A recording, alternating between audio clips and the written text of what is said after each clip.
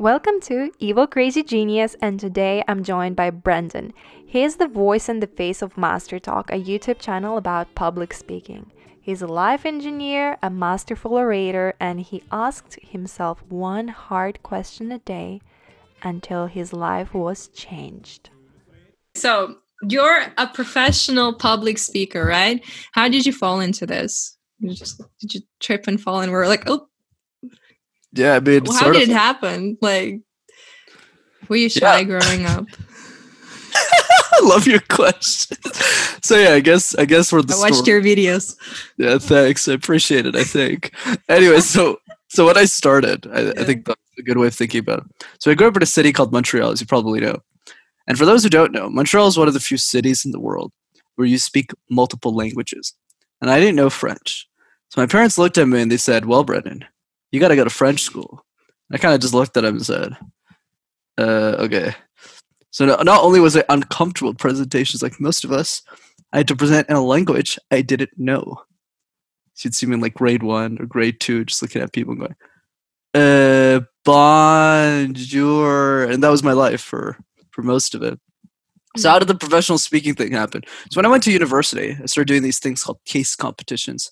Think of it like, how to explain this? Professional sports, but for nerds, right? So other guys my age like play basketball. Debates? Think of it like that. It's like for business. It's like a business gives you a problem, and then you have to solve the problem. So there's okay. So a lot of European schools. Sorry? Masterminds.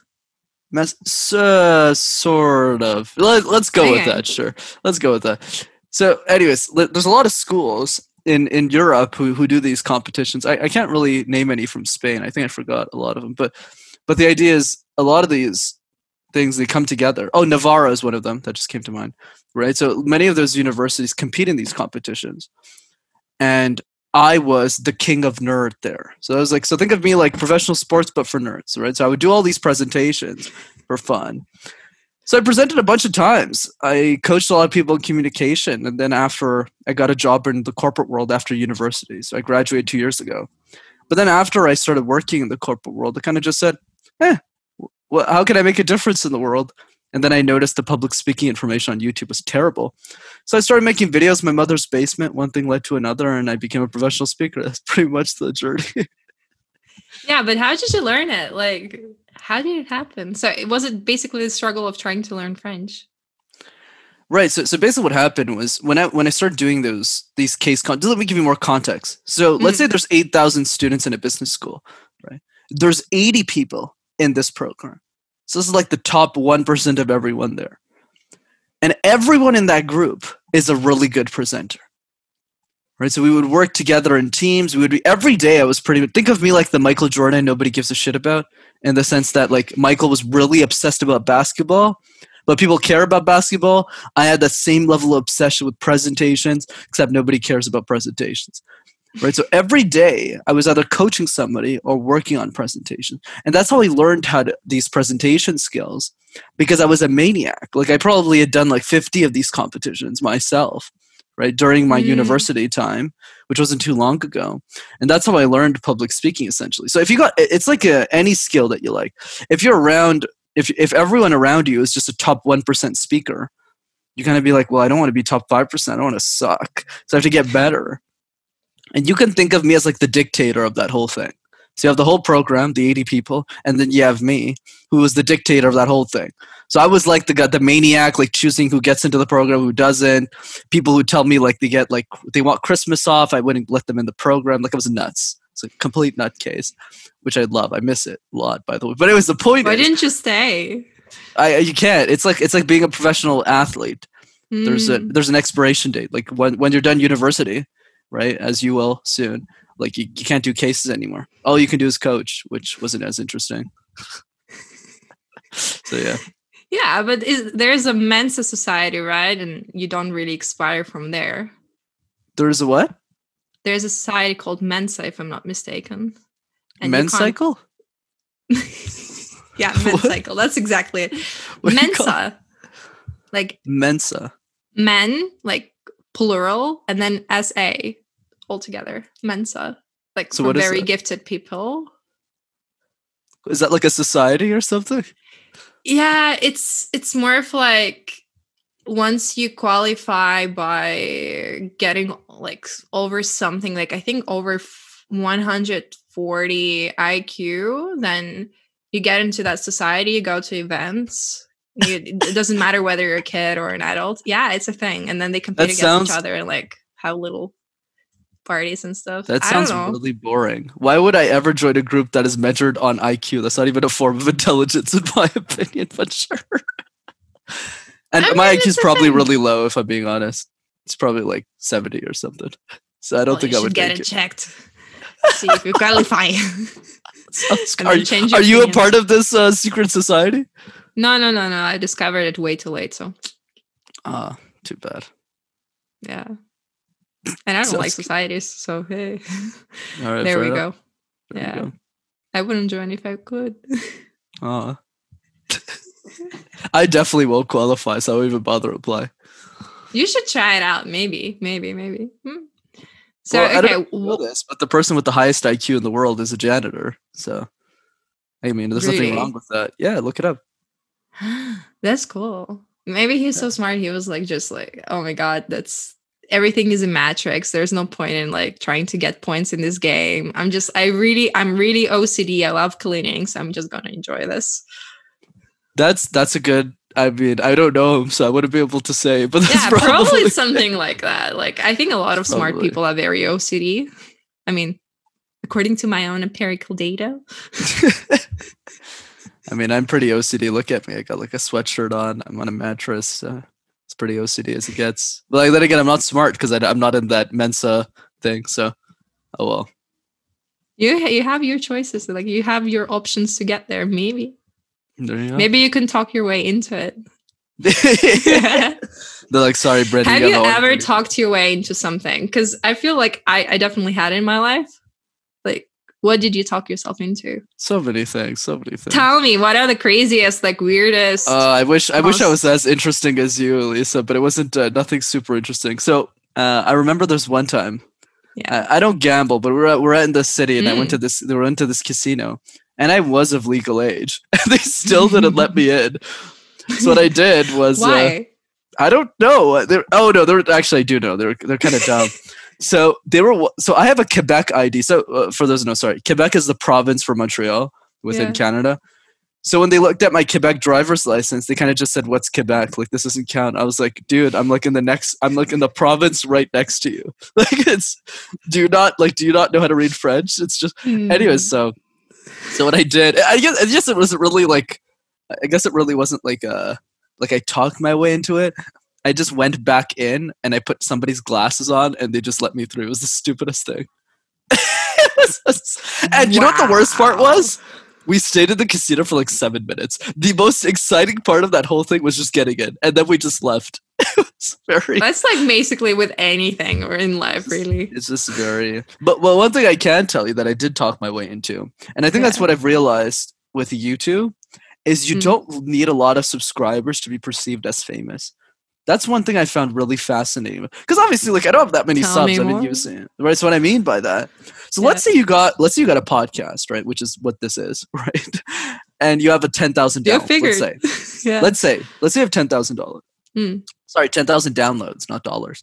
No, give the me idea- dollars. It's fine. Yeah, sure, I'm whatever. kidding. But the point I'm driving is nobody cares, right? If you have 10,000 downloads, because nobody knows what a podcast is. There's only a few number of people that are like, oh, these people are famous, but most people they don't care.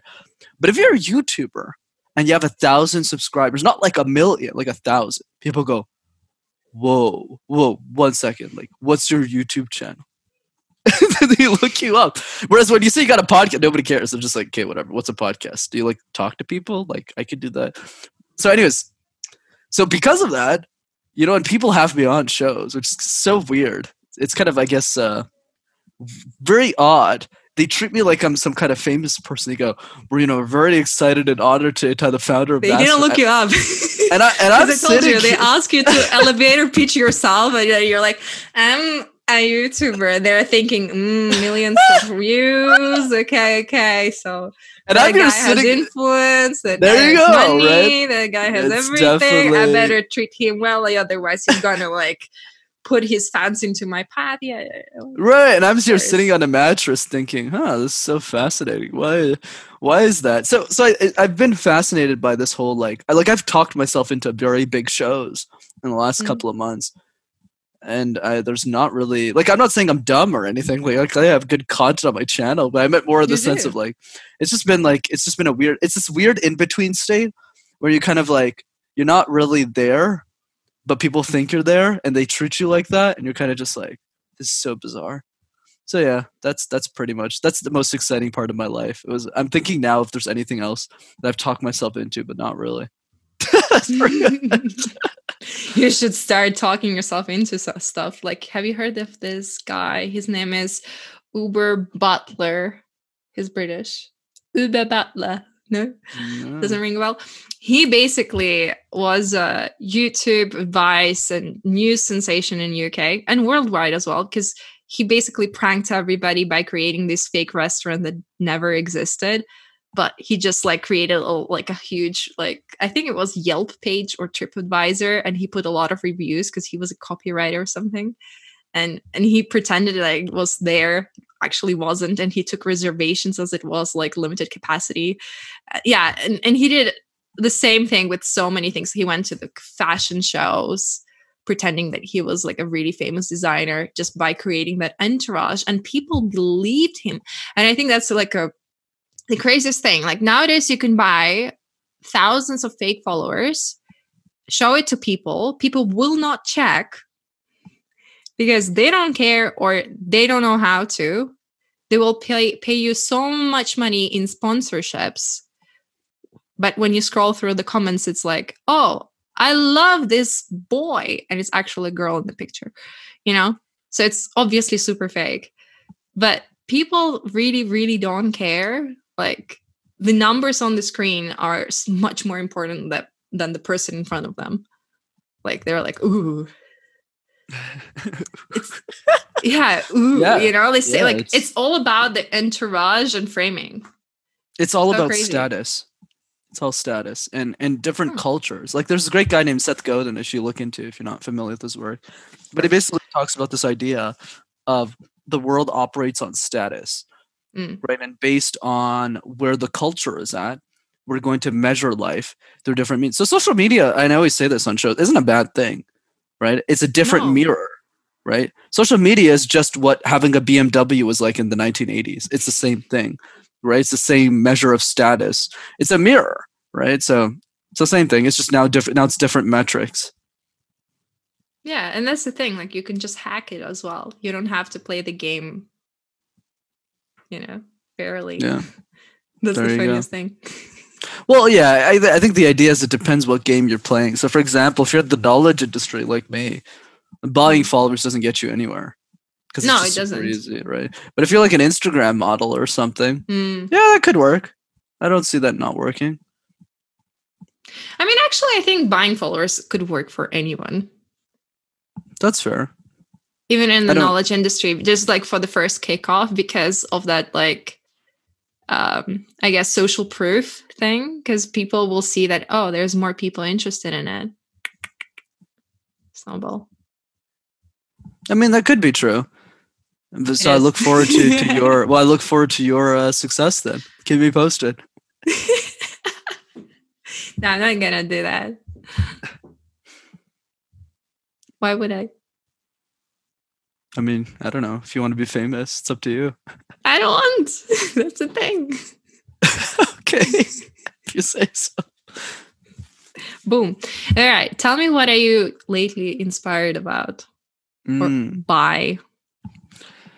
Yeah, I think for me, inspiration is pretty constant and consistent. So what I mean by that is, there's a couple of things that inspire me and that changes all the time. There's always a consistent one. So I'll give you one that's recent. So anyways, I was having a chat with my friend the last couple of days, and he was asking me this really stupid question. Right? It was he was like, how do you think the next, it wasn't really stupid. It was actually pretty interesting, but I found it stupid. Or not interesting. He was just you got millennials, Gen Z. I wonder how the next generation is going to behave or was going to be like. And I kind of just said, well, who cares? But it came to this interesting insight, which I got and I wrote down on a piece of paper, which is often the questions that we ask ourselves that other people find stupid are the questions we should be asking more of.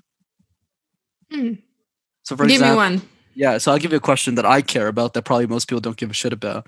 And the Yeah. question is, what is the world's easiest problem to solve?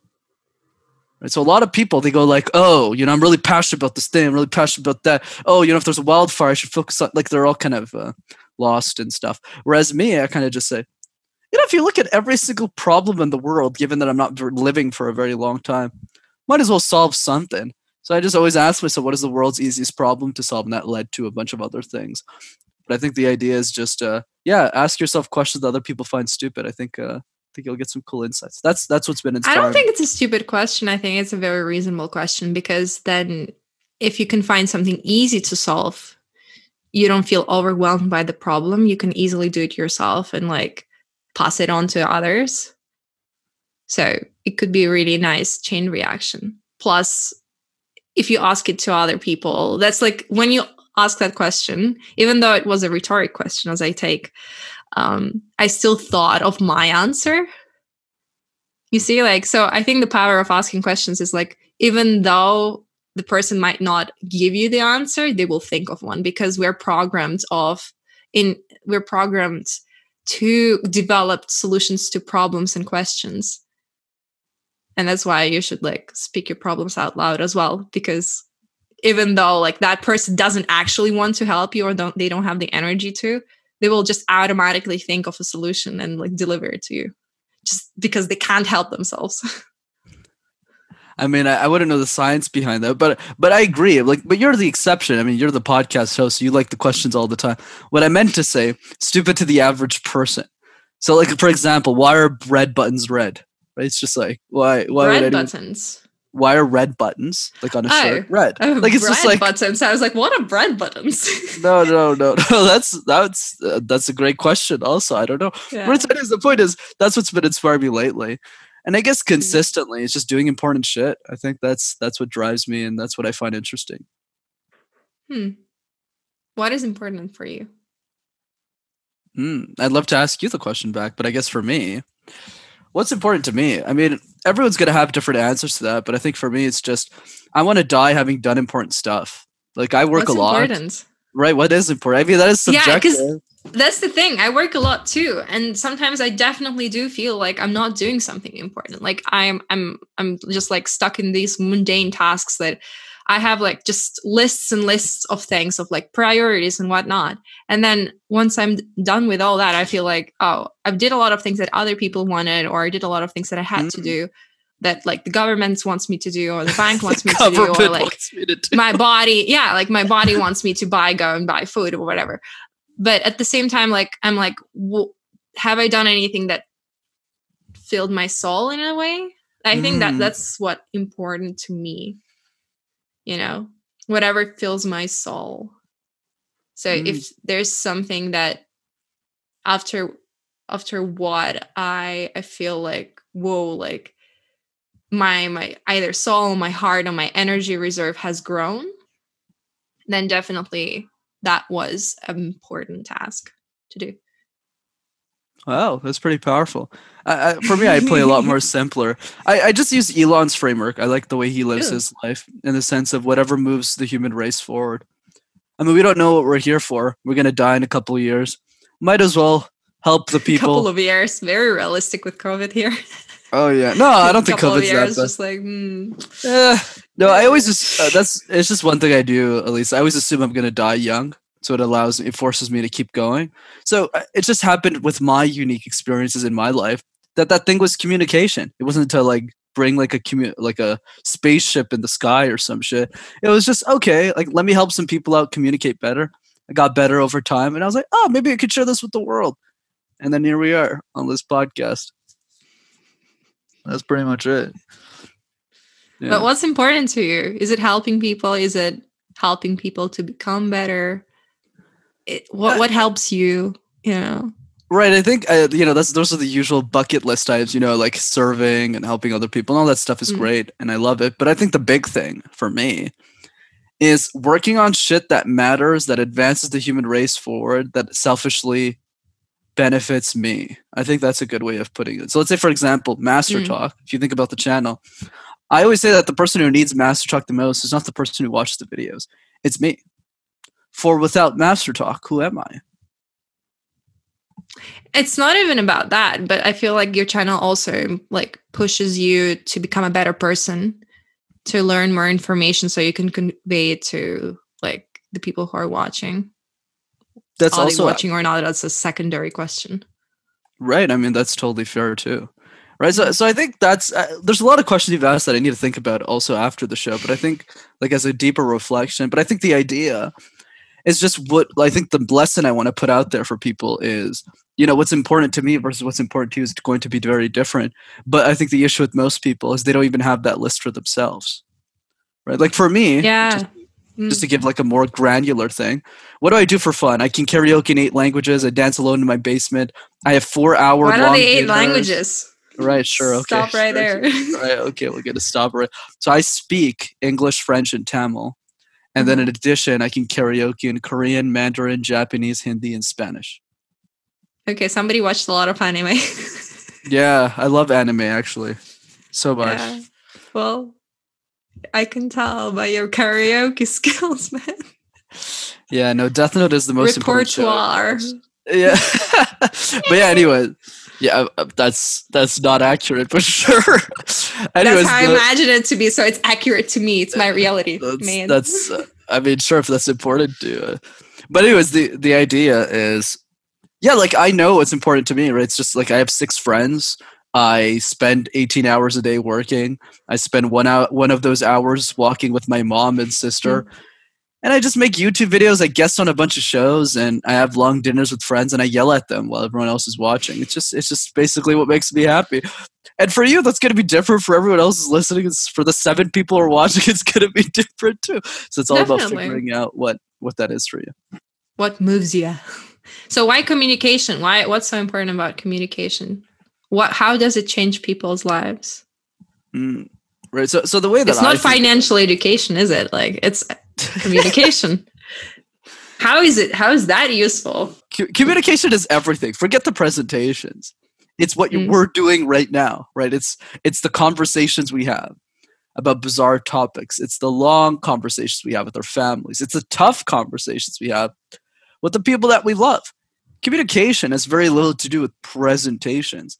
It's every interaction of everything that you do. So yeah, I do think communication is important to some degree. What's so funny though? You're like, communication is important to some degree. I don't know. I'm just giddy. You're just I don't know. You're like, I can't believe it, but it is, man. Yeah, I don't know. I don't know how to respond. I just got to say, yeah, you're right. I don't know. I just like laughing at things that aren't funny. It's just a thing. Part of the important things you do in life. Yeah, I don't do many important things in life. I just make YouTube videos in my mother's basement, and I talk to people like you. That's basically my day-to-day. It is what it is, as long as it's important. There you go. That's the key. Right. So tell me what is the latest like resource or like, let's say YouTube channel, a book, a song, anything, like an article, anything that you observed and like it changed your life. Yeah, sure. So book, I would say that the biggest book, or the most important book I've ever read in my life is a book called Thirst by Scott Harrison. I'm a big fan of Scott's work. I think Scott's a really important human being in the world right now. He's the CEO of Charity Water. And I think what's interesting about the guy is the only person you're following on Instagram. That's correct. He is the only person I'm following on Instagram. Yeah, I just really like the work that he's doing. And I just think he's a savant when it comes to storytelling, marketing, branding. So and it's also an inspiring read of hope rather than pessimism and negativity and garbage that most people spit these days. That's fair. What was the aha moment from that book, though? Probably the quote at the end. He said the goal is not to live forever, but to create something that will. And I thought that meant a lot to me. So I said, that's cool. Should probably do that. Yeah. That's a good bet on YouTube, though. Sorry? I said it's a good bet on YouTube, though. Looks like it's gonna live forever. Yeah, I mean, let's hope. We'll see. Yeah, it's one of those platforms that doesn't seem to be like MySpace. So Yeah, we'll see. Let's pray. Well, worst case, I have the video, so I can always upload them somewhere else. It's not a big. to give a little bit of tips, what is for you a huge difference between good communication and bad communication? A good chat and a bad chat. Right. So there's a couple of Give me things there. So how about I give you the easiest tip that everyone can implement for those of you No, give me the hardest one. Like who The cares about hardest easy one. stuff? No, trust me, the easy stuff is the stuff most people can't do. Right. So there's two things, right? So one is networking, because you asked about good chats. Where do good conversations come from? And the other part is public speaking. So let's start with public speaking. That's easy to solve. Okay, there's a method that I use that I teach people called the puzzle method. So public speaking in many ways is like a jigsaw puzzle. You know those 1,000-piece puzzles, right? That you do with your family or something. So if I asked you, Elisa, if you were doing that puzzle yourself with your friends or somebody, which pieces would you start with first and why? Oh, I'm the weird case. I start with random ones and I never look at the picture. Okay, so let me rephrase. How do you think a normal person would respond to that question? Maybe the corners. Right. And why do you think they would answer that? Hmm? Why do you think they would answer that? Because there's one side that doesn't fit anything else. So it's like, it's obvious that it's the corner. So start with the obvious shit. Yeah, start with the obvious shit. I like how you phrase that because that's true. So the question we need to ask ourselves is, why don't we do that in presentations? We have a presentation in 2 days at school or at work. So what do? We start with the middle. We shove a bunch of content. And then we get to the presentation. We get to the last slide and it sounds something like this. Thanks. French school. That's like so thanks. That's like 97% of all the presentations you watch. That's if you're in France or Canada. Anywhere, to be honest, if I've been on France or Canada. Maybe it's like a French. But the point is, right, same. Why don't we do that in public speaking? So we need to start treating our preparation like jigsaw puzzles. Start with the corners first. Practice your introduction 50 times, not 5 times, not 3 times, 50 times. It takes a minute. It'll take you an hour. You're done. Do the same thing with the conclusion, because what's a great movie with a terrible ending? A terrible movie. Do the same thing 50 times. And then after, you'll look at yourself and go, wow, I'm pretty good at this public speaking thing. Then tackle the middle. And then you solve the public speaking puzzle. Simple. You could do that with all of your presentations for the rest of your life. Now, what you asked, the other part, good conversation versus bad conversation. So I have a different perspective on things. I think of it very differently. So let's expand on that. Let's say you live for 50 years. Okay, let's just, I hope you live longer, but let's say we live for 50. And every day, this is optimistic, right? We get to meet one new person every day. Chances are we won't. Chances are we probably don't. But let's just be optimistic here. So every year you meet 300 people, and I don't want to make this a calculus class or anything, but if you do 50 years times 300 people, the answer that you get is 15,000. So the question about conversations, Elisa, is not, how do I get every person to like me? I hope Elisa likes me right now as I'm talking. No. The real goal is to ask yourself, who do you want those 15,000 people to be? Because you're going to be dead in 50 years, and there's billions of people out there, and there's only 15,000 people that you get to talk to. Who do you want those people to be? What values do those people have? How do you define a good conversation? What does that look like to you? And that is how you build relationships with the people that you're meant to talk to. So for me, I'm a pretty straight shooter. I only like positive, purpose-driven people. So people who aren't doing important shit, people who don't care about helping other people, are probably not people I should be talking to. Because there's more than 15,000 people who are like that out there. So my advice for good conversation is filter. Filter. Go through a bunch of bad people, and then you find one person that collects the same pens as you, that has that weird obsession that you do with pens for some reason, and then have that person introduce it to all their pen collecting friends. And you got all the best friends that you need in your life. Boom. So you're practically saying statistics, and on top of statistics, filtering. I agree. Yeah, definitely. But still, there is an art of good conversation, even though you may find somebody who's very like you. Yes, I think it makes sense to mingle with people that you feel like you have more in common with. But the question is, what if you don't want to be like those people? What if you want to change and you want to get into another social circle? You want to become somebody else and you need to communicate with that person. Then what? Same thing. Do the exercise again. Like redefine, figure out one of those people, talk to one until one of them wants to talk to you, and then have them introduce you to everyone else. It's the same rules. Same rules. It's the same game. But one thing I'll add, the reason why I don't talk about conversation topic specifics is because I don't think most people, or I mean, not topics, but rather what is the art of good conversation? What are the people skills that I use right now to get people to like me? Is because they don't matter for most people. Most people are uncomfortable to do that, right? Most people don't, it doesn't really matter to them enough to talk to everyone, get everyone to like them. Or maybe it is for some. But I would recommend at the beginning, find the 5-10 people who will just love you regardless. And then you could focus on talking to people in some magical way that gets them to like you. Yeah. Have a social support circle, I guess. Yeah, like for me, I got really lucky in life. You know, that's not something I give myself credit for. I know who those people are. So I don't really need to go out there and go look for more friends. Like, I don't really care. I kind of just sit on a mattress all day and do interviews. And that's something that always puzzled me. It's something that I like how you said puzzled. Sorry. It did. Yeah, jigsawed me. How about that? Yeah, I love it. I like how you're Better? using. That's good. Yeah. So basically, yeah, like because right now I live in Spain, and I've lived in Netherlands for a year.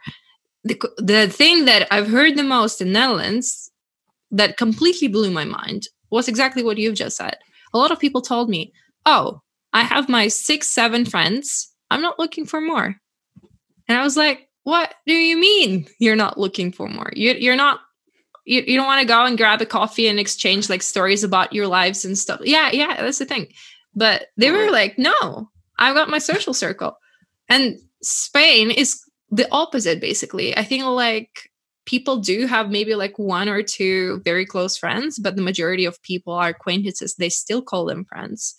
And it's so easy to make friends. It's like, "Oh, I like you. Okay, let's hang out," you know?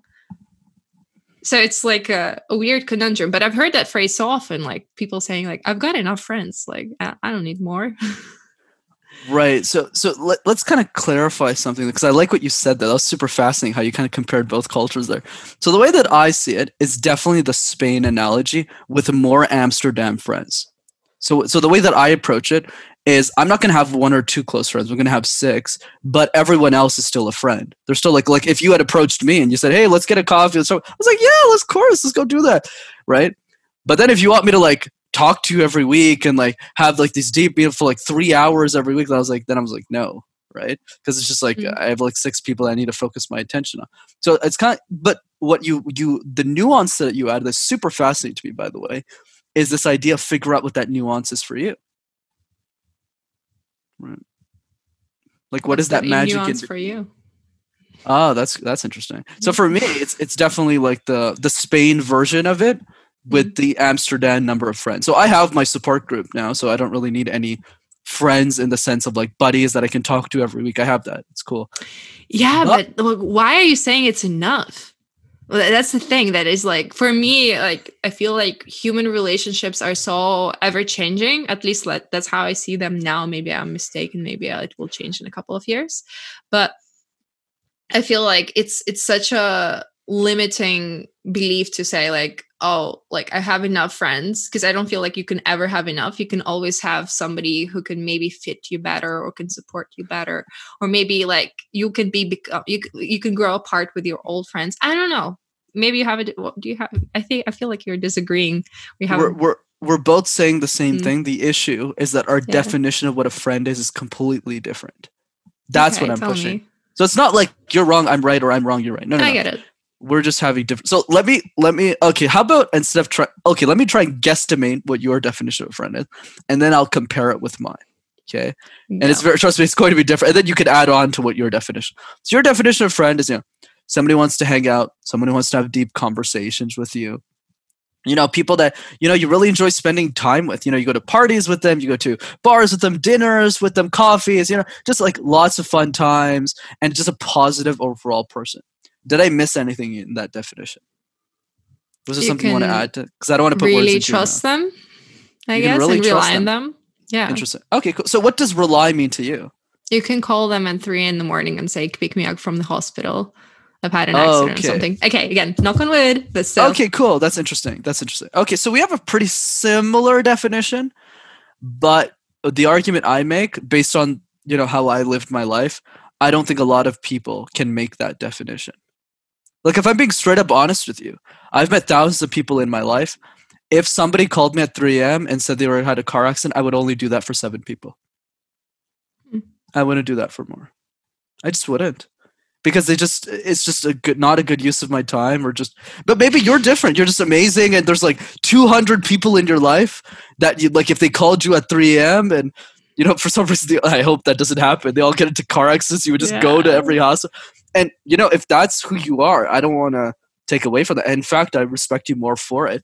But for me, just being truthful here, like I don't think it's. I don't want to say it's the right way or the wrong way. For me, okay, let's do it from my perspective. For me personally, I don't think there's that many people in the world who would be willing to go that far for somebody else.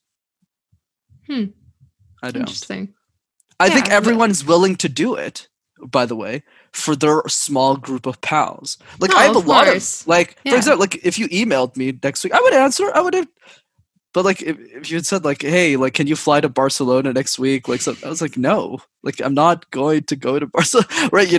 Versus you're not adventurous, man. That's it. No, versus, and that's totally.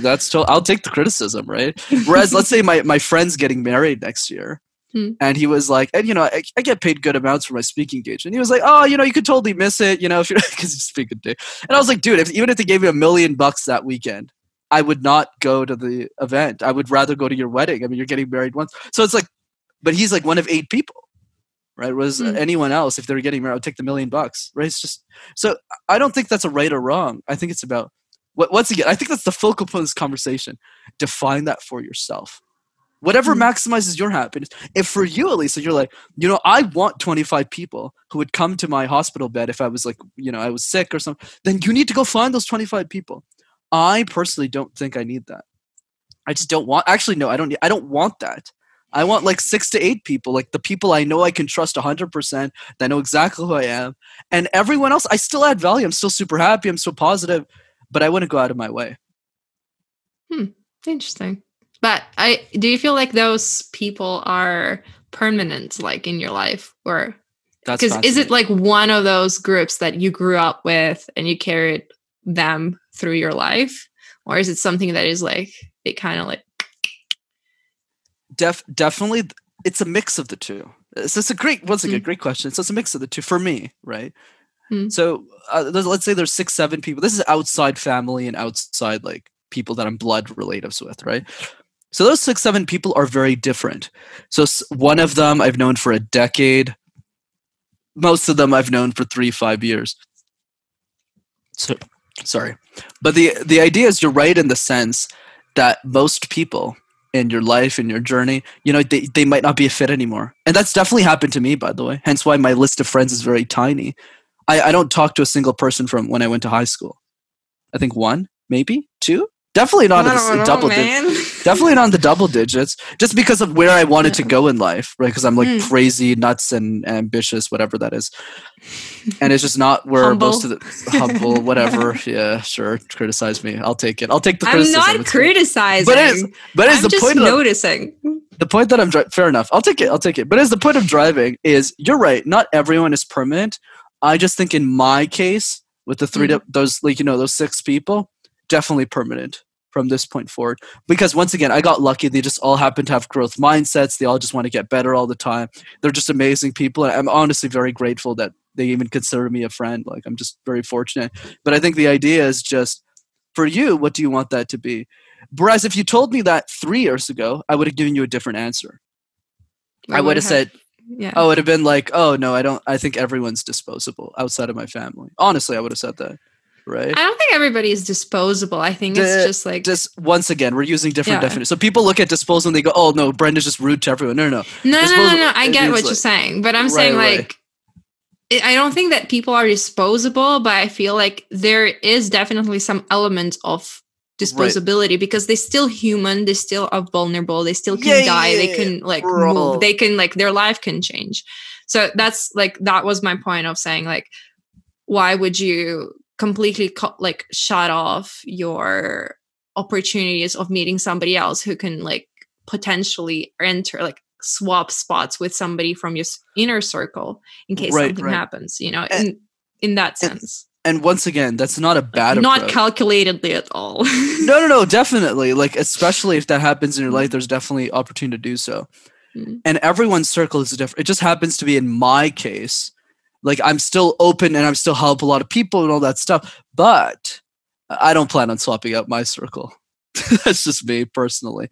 And that's just based on the level of success I want in my life. And what I've noticed, and this is a good feedback and advice for people out there, is always compare yourself, because comparison is a tool if you decide to use it in the right way, to the person you want to be and see what they did. I'll give an example. Even if I don't like basketball, I think LeBron James has lived his life in a very interesting way, in the sense that he still has the same friends that he had in high school, but once again, he got lucky like me, that his friends just like stuck and they were all like amazing. They always supported his basketball career, which is insane if you think about it. When you're like 14, he's like, I'm going to be at the beat. Yeah, go LeBron. You got this. Like, it's crazy. Right. And, he's dated his high school sweetheart, never remarried. And, he's just had this amazing relationship with her. And he's never changed his inner circle. And that makes sense for someone like LeBron. Because as you mentioned, when people come up to him, you have to always understand from his position, you can't trust anybody. That's just the truth. Right. Like you can't, and I know that's not going to be my future, but that's definitely going to be my future on a very smaller scale. Yeah, sure. Master Talk's 4K now. It doesn't matter. What happens when it's 400? When it's 4 million? 100 people a day are going to ask me to be on their shows. And then I'll just be like, yeah, sure. I'll say yes to this. And they'll be like, oh, can you do this for me? Can you do this for me? And they don't know me.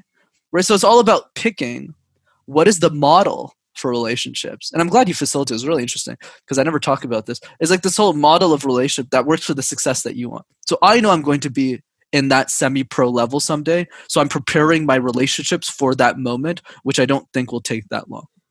Yeah, you're practically like dressing up your life for the job it wants to have, like kind of repurposing that right. thing. And I love that you said that. The reason I do that is because I know I'm not going to live for a long time.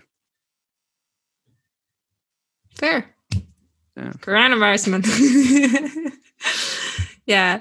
Okay, I get it. So you're saying that you're really into life engineering. That is so beautiful. I love that. I'm gonna steal that. That's great. Life engineering. Yeah, definitely do. That's so cool. What I do to a lot of people. Yeah, no, I very much like that theme. That's definitely me. I'm very big on optimizing my human potential because that's me. Whereas, other people that I very much respect and are in my friend group are the opposite. Very free flowing, very like, but Brenda, I support you. I love you. You're the best. But I'm just going to go surf next week. They're very just on the other. And it works for me, right? Like my sister is the complete opposite of who I am. And I'm glad it is that way, or else we'd probably be crazy. Be a much more disruptive household. So yeah, I think the idea is, you just got to go with whatever your vibe is. Yeah, and creating that vibe yourself as well. Exactly. What do you do to engineer your life and make it exceptional? So many things, but since we got like 3 minutes here, I'll kind of give you the summary. So the summary is the quality of your life is determined by the quality of the questions that you're willing to ask yourself. Okay. So I was listening to this podcast. I think I was 17 or something. So this was 7 years ago.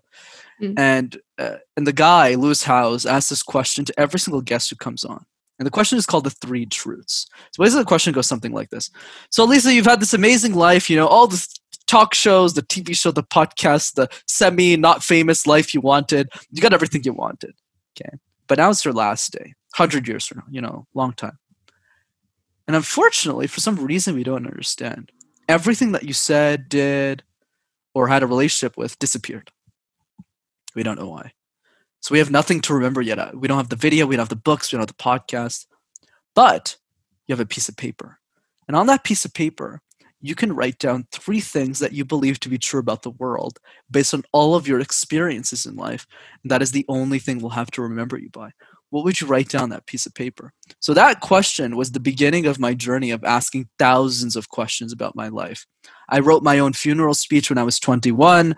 I asked myself questions like, what are you pretending not to know? If you had all the money in the world, how would you spend your time? What does your perfect day look like? On and on and on. So the only habit I recommend people to do is not to fucking do yoga, because that's great and everything, and I love it. But every day when you wake up, ask yourself one hard question about life, and I guarantee you, in 30 days, you'll be a whole different person. Man, I'm going to do it myself, definitely. Yeah, and I'll send you the question because I know you'll take action on that. So I'll send you all my questions. I will. I'm already planning where I'm going to write it. Yeah, I have this little journal, and I do like the typical things like of the morning routine, like the affirmations, the things that will make this day great. You know, like love all that stuff, and like the priorities, like a couple of like what will make me happy if I do it today as well. Right. That would be a really cool thing to add to it. Absolutely. So excited. I'll send it to you like in a couple of hours. I'll send you the list and have fun with it. Oh yeah, I will. Definitely. Yeah. All right. Then that's it basically. Because I already asked you about the book and that's what I ask in the end. So click.